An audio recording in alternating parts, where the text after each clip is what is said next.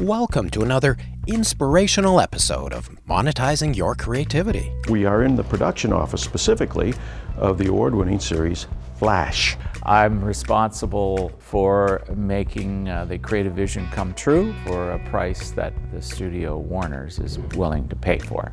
Monetizing Your Creativity asks the question, what does it take to earn a living with your creative talents? First of all, you need to be skilled. Whatever skills you have to have a willingness to improve them, and you also have to have the enthusiasm to want to do the job you're given. We focus on the success principles common to all disciplines by interviewing producers, directors, writers, actors, cinematographers, music composers, animators, designers, and much, much more. Learn how to create your own path to success. Let's roll. Hey, it's Marvin Polis here, and of course I have my good friend and co-host Fred Keating. Where are we today, Fred? Well, I'll tell you where we are. We're on the lot of the Vancouver Film Studios, but we are in the production office specifically of the award-winning series Flash. Awesome. It is. This is a privilege. This is a great privilege. And in fact, we are in the presence of J.P. Finn, the producer of said series, The Flash, as well as Arrow, as well as the Reaper, as well as all the way back to the X-Files. If for those of you who don't remember it, there'll be a new version coming out soon. So JP, thanks very much for taking the time to be with us today. Well, it's a pleasure having you both here today. What are we looking at here? We're looking at a silver statue of Jay Garrick, which is the Flash. Earlier on in the comic book lore of DC Comics, Jay Garrick was one of the original Flashes, and now we have Barry Allen, who is the Flash as we know it. Splendid. So we're going to walk around, right? Yeah, And we're going to go on a little tour. We're going to take you on a tour across to, let's go to stage D1, and we'll give you a tour of some of the sets. We have 3 stages here at Vancouver Film Studios for The Flash. Right. And of course, previous to The Flash, I produced Arrow, and Arrow is just across the way there. Arrow begot The Flash, which begot Legends of Tomorrow. Now, JP, you mentioned that you're the producer. For the benefit of our listeners who don't necessarily understand all of the duties of a producer, tell us what your job entails. Often, let's go into the police precinct here. Okay, good. Yeah, cool. I can hear the building in the background there. Yeah. Oh, look at this set. Oh my. Back to your question, my job is to produce the show on behalf of the studio, which is Warner's Television, and for Greg Berlanti, who is the creator of the show, as well as Andrew Kreisberg. They are the creators of the show and executive producers. They are the creative people, and Warner's Television are the financial supporters. Right. I'm in the middle. I'm responsible for making the creative vision come true for a price that the studio Warner's is willing to pay for. The idea is to make both parties happy. And so my credit says produced by J.P. Finn, which means I am given the creative challenges known as the script. I'm competing with the construction team in the back right now. My job is to each episode get it to a final. You need to execute. That's right. Okay. You were in almost at the very beginning of the X-Files. What happened prior to that made you available for that opportunity and equipped for that opportunity that then led on to a host of others leading up to The Flash and Arrow? Let's just talk about where we are first, and then I'll answer that question if you don't mind. Yeah. We're in the police precinct of Central City, where a lot of Joe West and Barry Allen, they all do their investigating and searching of metahumans and whatnot. We're going to go over to Star Labs now. Okay. But back to the beginning of the X-Files. I didn't work on the pilot, but I worked on all the other episodes made here in Vancouver, of which I think there were 116. Prior to that, I had been working on various shows. I had worked on a little series called Nightmare Cafe for Wes Craven. So I had a little bit of a background in that science fiction world prior to that. And then I had also been away working on a feature film in Toronto Toronto called The Air up there, and so I was back in town. So along came this show called The X-Files, and Bob Goodwin, who was the executive producer, called me and interviewed me. So I came home and told my wife Tricia that, well, there's this science fiction thing. It seems like an interesting project. It's about 2 FBI agents that run around looking for paranormal activity. I said, I don't know, at least it'll go to Christmas, I think.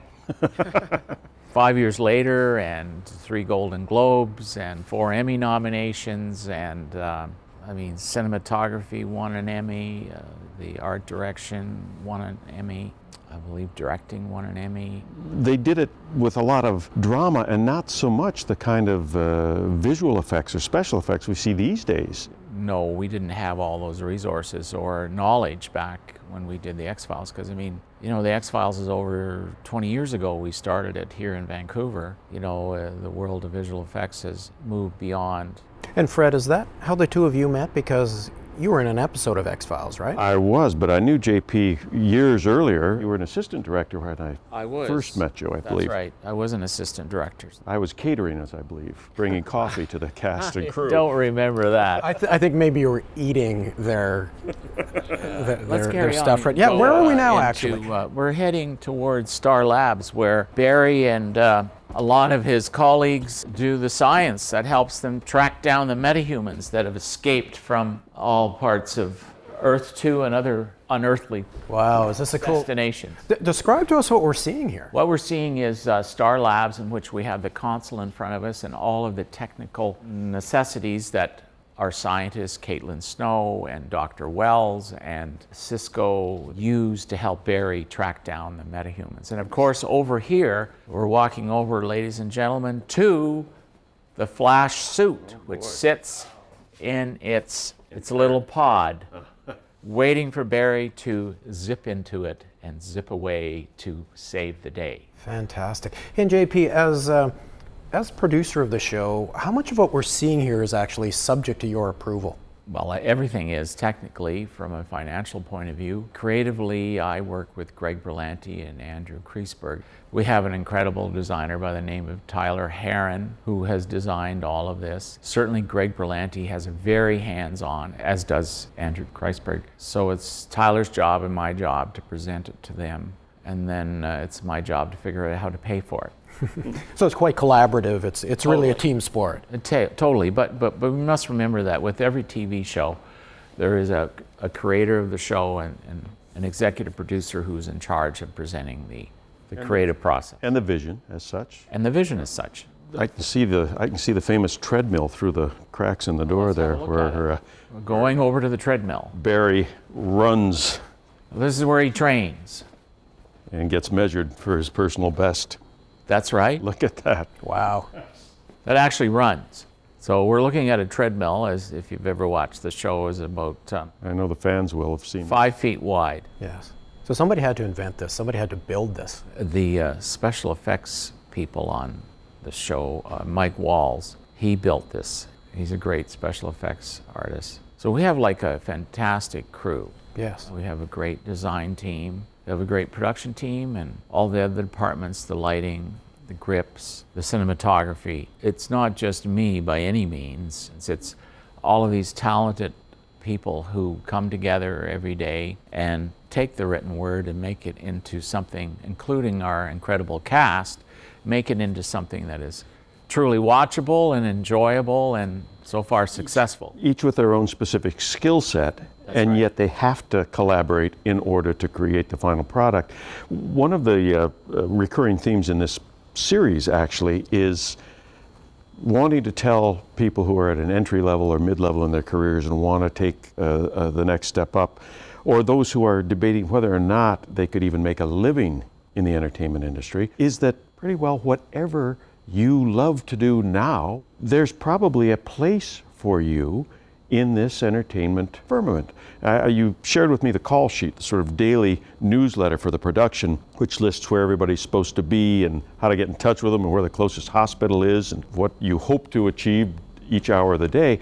But on the back side of that call sheet, there's some 25 different departments, from makeup to hair to cinematography, as you mentioned, to greenskeepers. Yeah, I would say on any given shoot day, we probably have 125 to 130 people working directly on the crew, and all of those people are listed on the call sheet as you just described. And just to elaborate a little bit, the call sheet is a list of the scenes we're going to shoot for that day, the list of actors that are required, the location, whether it be at the studio or whether it be on location. All of the various departments on the back of the call sheet are listed, the names and stuff that they are required to provide and do that day. Special needs for the day, stunts. Special needs, fire, stunts, props, special effects, visual effects, anything at all required of an unusual or a specific nature in the script. They are all listed, those points, and the people responsible and the department responsible for each one of those items. So it's almost daily marching orders for a medium-sized company. It is. It's a very detailed to-do list for that day, for everyone, for every department and everyone required. And no 2 days are alike, I would imagine. And no, they're not. So this is very detailed. Unless we have to, we've made a mistake and have to redo it. Now, besides all those people, there are the support team. There's all the set decorators. There's all of the other prep people that are working on the next episode that's coming along. So while you have those 125, 135 people working on that day's call sheet, on that day's production, there's probably another 100 people at least preparing, organizing, planning, looking for the locations, designing the costumes, designing the sets, acquiring any new props, and all of those elements that are required for the episode that starts right after the one that was described on that call sheet. So that may involve carpentry as well, and painting those sets that you have to build, as opposed to simply finding They will be building locations. all the new sets for the next episode and all of those requirements. So Fred, to your point, I mean, you know, you've talked a lot about how no matter what your interest is, there can be a role for you in the entertainment business. Everything from carpenters to accountants to greenskeepers, as we've talked about. This is incredibly diverse. Indoor, outdoor, heart, head, the whole 9 yards. We haven't talked about payroll or accounting to keep the machine running. I remember visiting you years ago on the set of X-Files in your office, and I think I said something like, what are you working on today, Joe? And you said, well, today I'm working on 4 different episodes. And I went, what do you mean 4 different episodes? And you said, well, you got the one we're working on this week that we have to finish. We got a couple of retakes from the previous week's episode that hasn't gone to air yet, so we got a crew out shooting some of those things that we need. We've got the new director for next week going out on a location scout, so I'll be with them to nail down where we're going to shoot for the next episode. And for the life of me, I can't remember the 4th one, but I'm thinking you were sitting there juggling 4 separate episodes in the same single workday. Yeah, that happens a lot actually in television. Television is a wonderful medium, but it requires a lot of attention.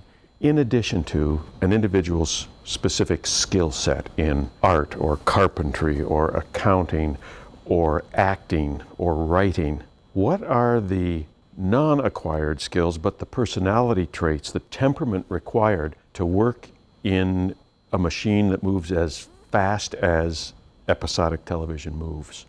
What do you look for in employees and colleagues? First of all, you need to be skilled. And whatever skills you have to have a willingness to improve them. And you also have to have the enthusiasm to want to do the job you're given. And you have to be able to work with other people. So that is probably your ability to work with other people, to pitch in, to be creative no matter what you're doing, in supporting your colleagues, in bringing good ideas that may or may not work, but at least you're part of the team that's trying to solve the problem. It's not about you, it's about the team. It's about the team. It's the most... It's a team sport. It's totally. You couldn't have said it better. It is a team sport at every level. Now, Joe, as a producer, I suspect that you need to have intimate knowledge of at least some of these craft areas. So, in your background, did you do some of these jobs, and has it helped you in your current career? Well, as I say to people, I'm a 30-year overnight success. In the beginning, I went to Queen's University, studied theater there, took a few economic courses, so that kind of was some background, I suppose. You know what a spreadsheet is? Yes. Okay, good. But more importantly, I did pursue acting a little bit, but soon realized I was not a very good actor. So I was astute early in the game and recognizing my strengths and my weaknesses. So I then went to the Banff School of Fine Arts and took an arts administration course. At the end of that course, there was a film in town, and I went down and got a job as a production assistant. And so that was the beginning of my experience in making film. So you also meet a lot of people along the way and colleagues, and they recognize if you're good at teamwork. And so I gained a lot of experience over the years and eventually got into being an assistant director. From being an assistant director, I became a production manager. Production managing led to producing, and so here I still am. So you really need to learn from the ground up. You can go to various areas of training and acquire that training and then join a company, and the company will train you as well, and you'll learn as you go and you become, a good artist. So every job really sounds like yet another interview or audition to demonstrate your worth to the team or the project at hand. Tell me, what does a production assistant do? Well, I have an exceptional production assistant, my assistant Ryan. He helps me get my job done, and as you described, there's many different things to be looking after. There's the script that's just arrived today, and we're going to prep that over the next 7 days. There's the episode that's shooting today on day 2.